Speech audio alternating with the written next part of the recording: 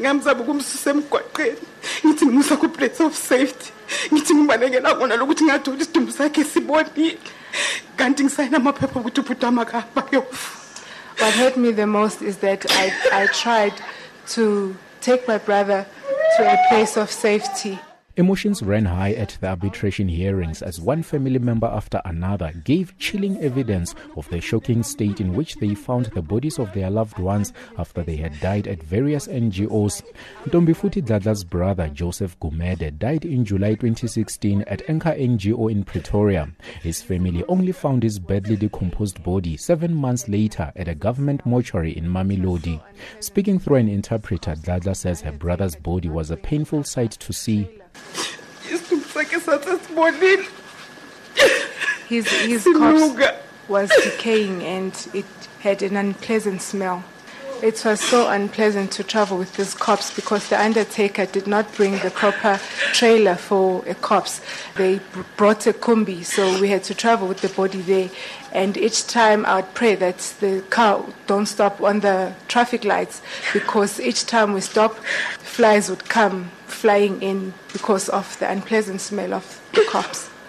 Phumzile Mutshekwa's brother, Solly Mashekgo's body was only taken to the mortuary 4 days after he had died at Precious Angels NGO in Atteridgeville.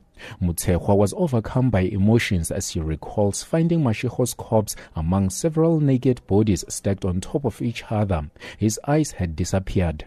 I cried. I did not believe what I saw. What happened to his eyes? The picture shows empty sockets. And it shows a nose tip that seems to have been cut off, and the lips appear to be covered with white foaming substance. I asked the mortuary's owner, why is Solly like this? And he said Ethel called him very late to take Solly's body to the mortuary. Solly passed on the 2nd of August, but Ethel called the mortuary on the 6th of August. Some patients were transferred 100 kilometers away from their homes without their families being notified. Those who eventually located them before they passed away spoke of the inhumane conditions under which they lived, of how they had lost weight and that their conditions had gotten worse.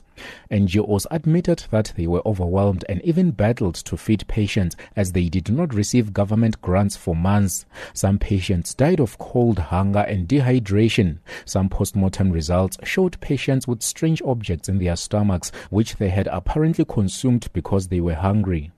Former CEO of a Pretoria-based NGO, Anchor, Dorothy Franks, confessed that she withdrew SASSA grants on behalf of some of the patients after they had died. Franks said she even battled to locate their families. But you took them in your care, you demanded payment, claim forms, you got paid. Didn't you realize that you'll cause so much indignity and pain to their families? Bodies lying in mortuaries that don't work. You should have anticipated that, isn't it? I should have, but as I'm saying, I was trying to get hold of all these. Maybe you didn't care. No, I didn't, because especially with patients, I follow up to the mortuaries. Is the patient still there? Then I follow up to it. Definitely, could she get any information for me? Justice Dikgang Moseneke also expressed concern that the difficult task of informing families that their relatives had passed on was left to a social worker instead of senior officials doing so.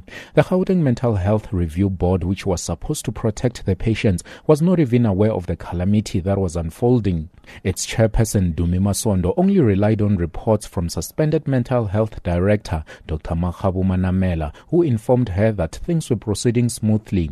Even worse, Masondo, who used to be Manamela's deputy in the Mental Health Directorate, still treated Manamela and former MEC Qedani Mahlangu as the seniors. I didn't know that Dr. Manamela was supposed to report to Mrs. Masondo. I was under the impression that they are my seniors. And in the profession, we're told to respect our seniors. So today, I'm learning something new, that Dr. Manamela and the MEC were supposed to report under my management. Because nobody has ever said that to me. So you misunderstood your powers under the law? Yes. That's what you say? That one I agree, Mr. Judge. For about 36 years, Life Esidimeni was charged with the responsibility of looking after mentally ill patients. The department suddenly pulled the plug in 2015 when it terminated its contract with the group, citing budgetary constraints. This against advice and warnings from experts and interested groups. Former managing director at Life Esidimeni, Dr. Morgan Mkhatshwa, was equally emotional throughout his testimony. He said when he realized officials were determined to push ahead with the transfer plans, he suggested that government should buy out Esidimeni and take over the facility to ensure patient stability, but he never got a response. He further said, following the deaths of 16 children in 2007, after 24 of them were moved to an NGO, he thought that mistake would never be repeated. We warned the department of the potential catastrophe that this haphazard process was going to result in. In one meeting, I got a shock of my life when the MEC said, when she grew up, she slept under the stove. So can these users.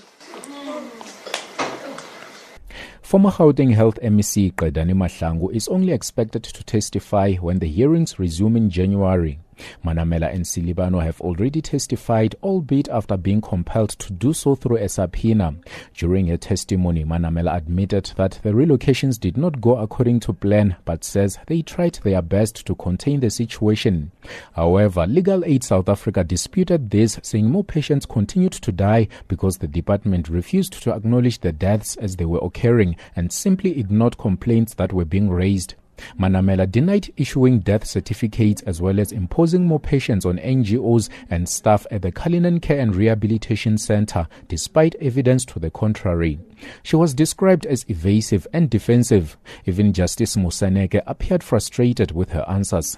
And you come and waste so much of our time. 3 days, you never take responsibility for anything that happened there. From my area. And on your evidence, nothing wrong was done. I haven't said nothing wrong. Tell me what went wrong. The NGOs were not paid in time. The staff that were appointed in the NGO, they left the NGO. The patient went with no record. You find one patient on more than 6 medication, and psychiatric medication do have side effects. And we didn't have records that might end up. Who had the duty to protect these patients from all that?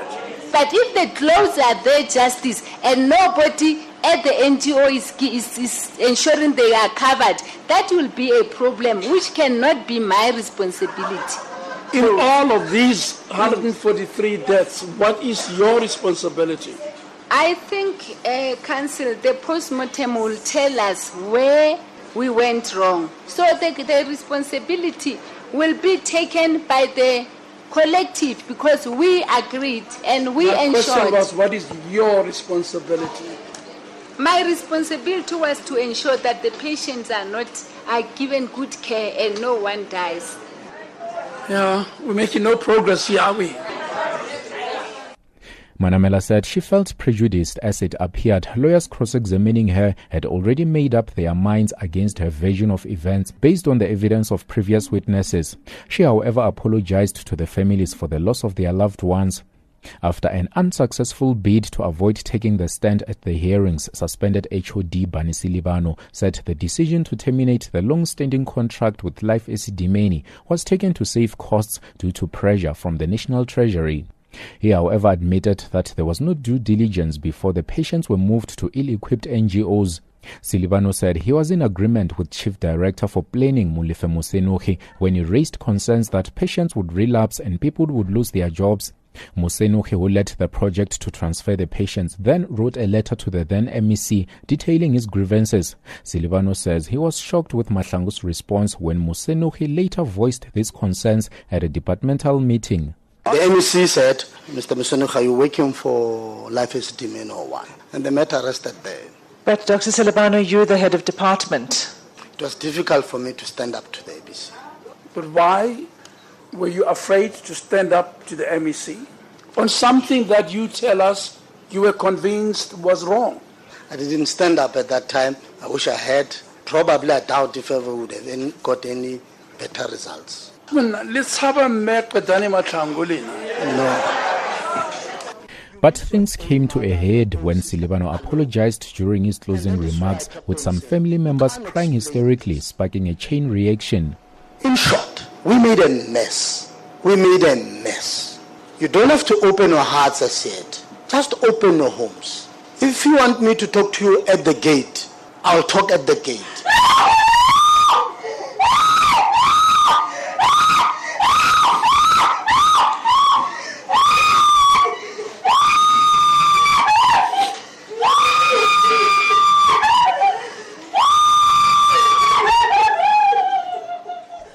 But this proved too much for the family members, with some medical personnel called in to attend to them as some experienced breathing problems. Silibano says he intends visiting each affected family individually to further extend his apologies. He, however, said he'll understand if they do not forgive him or government for letting them down. The families have made it clear that the former MEC must also be called to account. My heart will never be at peace with Qedani Mahlangu until she comes here and tell us why she had to do this traumatic thing, why he had to take my son to CCRC to be killed. She knew what she was doing. She was warned by a number of doctors. Qedani Mahlangu left this country on the 29th of July for London. She must come back from London and testify. That was Christian Ngondwana, whose son Vuyo died at Cullinan in February. Meanwhile, National Health Department Director General Precious Matsuso revealed that there are still 59 mentally ill patients whose whereabouts are not known and their identities are also not known. I'm Wisani Makubele in Johannesburg.